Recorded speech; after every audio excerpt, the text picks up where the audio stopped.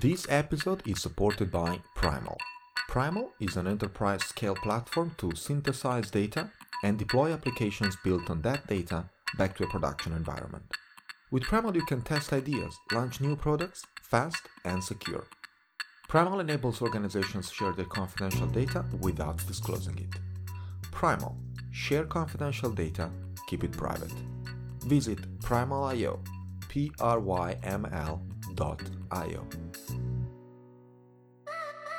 Thank you for listening to Data Science at Home podcast with Francesco Gadaletta. You are about to get cutting-edge insights from the people who are reshaping the world of technology with machine learning, data science, and artificial intelligence. It's time for Data Science at Home. Welcome to the show.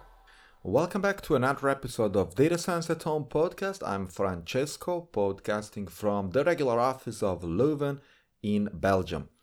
Today, I am going to continue the conversation we had last week about compressing deep learning models. Last time we have been speaking about knowledge distillation as a method to make neural networks available for example, edge devices.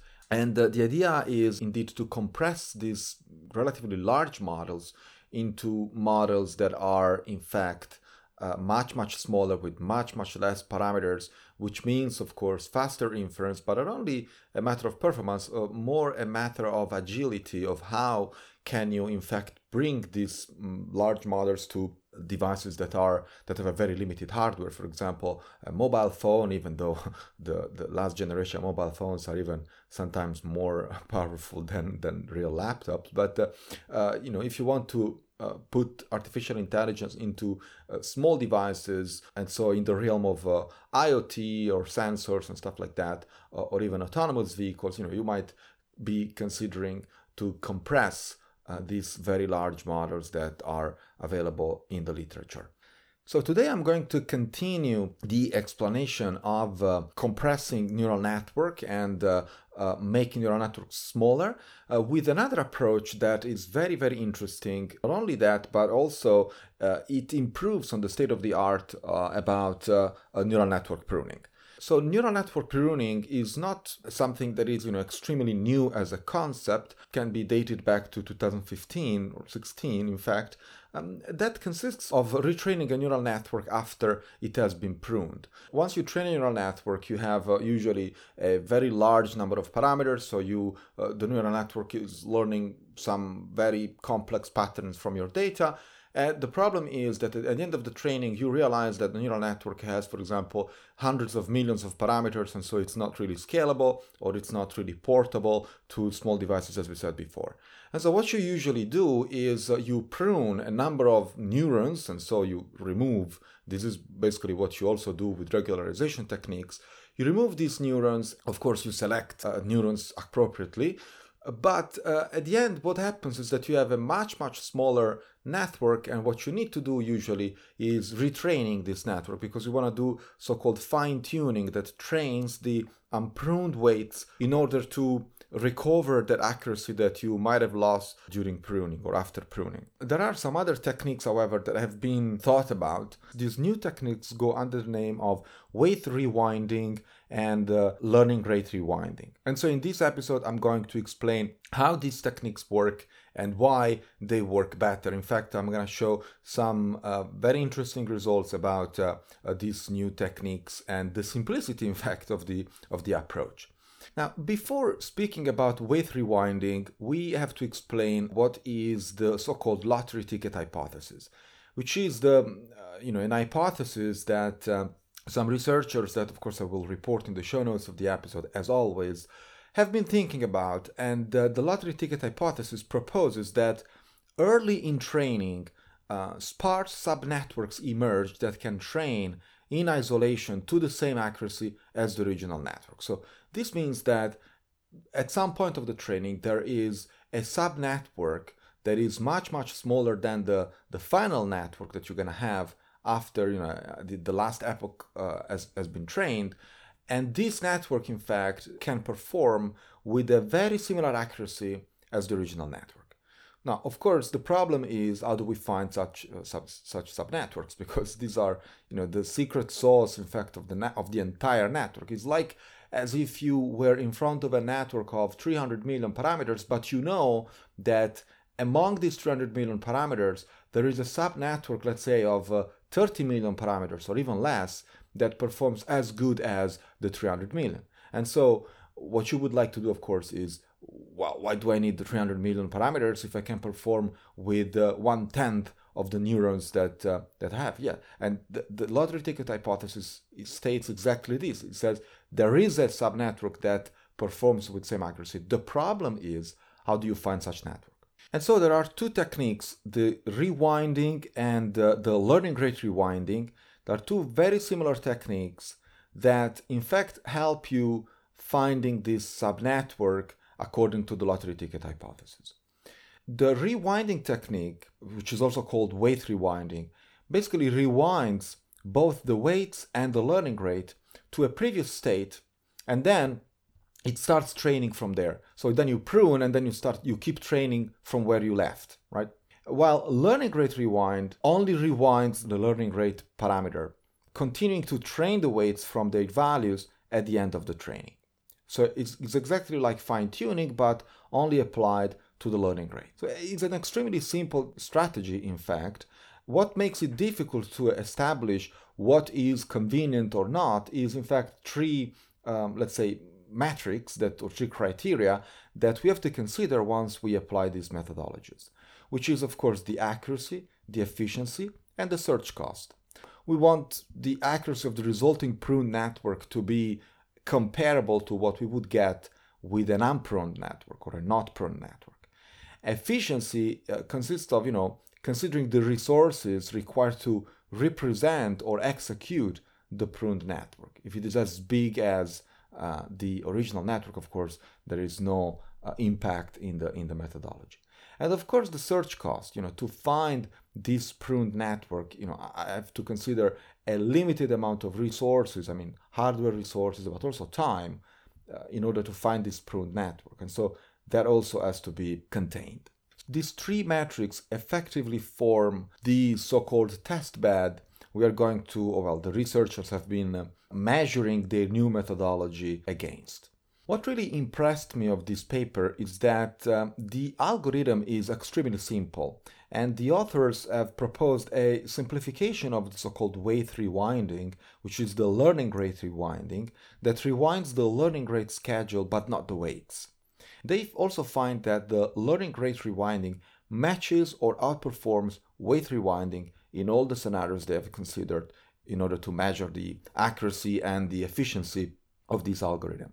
And so, as I said, this is extremely interesting. It really impressed me because of the simplicity of the algorithm that we can, or the author basically summarize in an extremely simple list of tasks or steps of the pruning algorithm, which goes under train to completion, prune the 20% lowest magnitude weights globally, retrain using learning rate rewinding for the original training time, and then you simply repeat the step 2 and 3, which is prune and retrain, until you reach the desired compression ratio. So this is extremely interesting, and I would say stupid, but it's not stupid. It's just very, very simple. You train, you prune, you retrain, and then you keep pruning and retraining until you're happy with the compression ratio. Of course, you have also to keep an eye on the accuracy and on the parameter efficiency trade-off that your pruning algorithm is achieving at a particular step. But after all, that's it. The pruning algorithm is as simple as that. Now, there are several strategies or sub-strategies that the authors have been considering. For example, when they prune, how do they prune? So there are several strategies to pruning a network. There is unstructured pruning, there is structured pruning, there is magnitude pruning, and they all differ according to some criteria. For example, unstructured pruning prunes individual weights without any consideration for where they occur within each tensor. So they just prune as, I'm not saying randomly, but, without considering any structure of the individual weights or where these pruned individual weights are in the topology of the network. Structured pruning, however, considers this structure, and so structured pruning involves pruning weights in groups, removing neurons, convolutional filters, or channels when they are in particular sub-networks or topologies, or I would call them geographical areas of the network. It's called the topology, by the way. And so the structured pruning takes into account weights as groups, not individually. Now, unstructured pruning reduces the number of parameters, but may not improve performance, while structured pruning preserves a dense computation, due to the fact that you are considering the topology of the network, and this means that it can lead to immediate performance improvements. And in the paper that I'm considering, the authors have studied, of course, both structured and unstructured pruning. And finally, there is magnitude pruning, that is, pruning weights with the lowest magnitudes. And it is kind of a standard that comes from another work from 2015, and that has in fact achieved state-of-the-art accuracy versus efficiency trade-offs. From a number of examples and of course tests that the authors have been performing over some very famous network structures and benchmarks, for example, ResNet, GNMT, Cipher10, ImageNet. And so they've been measuring all these parameters and these pruning strategies. And what they realized, and what they have been observing, is that retraining with weight rewinding usually outperforms retraining with fine-tuning, which was the previous state of the art. And this is happening across networks and across datasets. Not only that, they have observed that learning rate rewinding matches or outperforms weight rewinding in all scenarios that have been observed. And so this is also another important take-home message. Learning rate rewinding, which is even simpler than weight rewinding, can match or outperform weight rewinding. And so that's, again, a very interesting takeaway, that is, simplicity is in fact winning here. The most simple method of the two shows better results. And these results, of course, have been measured with a trade-off between accuracy and parameter efficiency, which is also very interesting to take into account, because you can have a network that performs extremely well but is not parameter efficient, which means that it has a very small compression ratio, so you didn't really compress the network that much, and of course the accuracy stays high. But what you want to find is a network that still performs, kind of the same, maybe slightly less than the original network, but it is extremely efficient in when it comes to parameter efficiency. Finding the Pareto curve of these two parameters and the best trade-off is not an easy task. And that's what exactly has been done in this work, which is amazing, because this means that you can evaluate accuracy versus parameter efficiency. Not only that, they can also measure accuracy versus search cost trade-off. And that's another parameter, that is kind of a triangle, right? That you want to find a trade-off among these three important metrics. And the second pair, of course, is accuracy versus search cost, because of course if it takes you as long as training the original network just to find the sub-networks according to the lottery ticket hypothesis, well, then it's not that convenient or efficient to proceed with such a method. And so you also want to measure accuracy versus how long does it take, or how many resources in terms of hardware and time, for you to find that subnetwork and to maintain that accuracy and to be parameter efficient. Of course, in this episode I cannot go into the mathematical details and the theoretical foundation of why this works, but I will provide, as always, additional notes and also the papers that I've been reading for this episode, which are extremely interesting and very nice to read. I have to be honest here, I haven't tried this code myself. I haven't experimented with these numbers and with this data set, so I fully trust the authors about their results. But I really encourage you to do that, and eventually, if you find something interesting that you want to share, do not hesitate to come on our Slack channel also the coordinate of which will be in the show notes of this episode. Yes, we have a Slack channel, and that's where we talk about the past episode, or we propose new episodes. For example, if you want to listen something about a topic that interests you personally, or with which you can improve your career in data science, do not hesitate to jump over the chat and speak to us. It's so much fun to have you all on datascienceathome.com. I talk to you next time.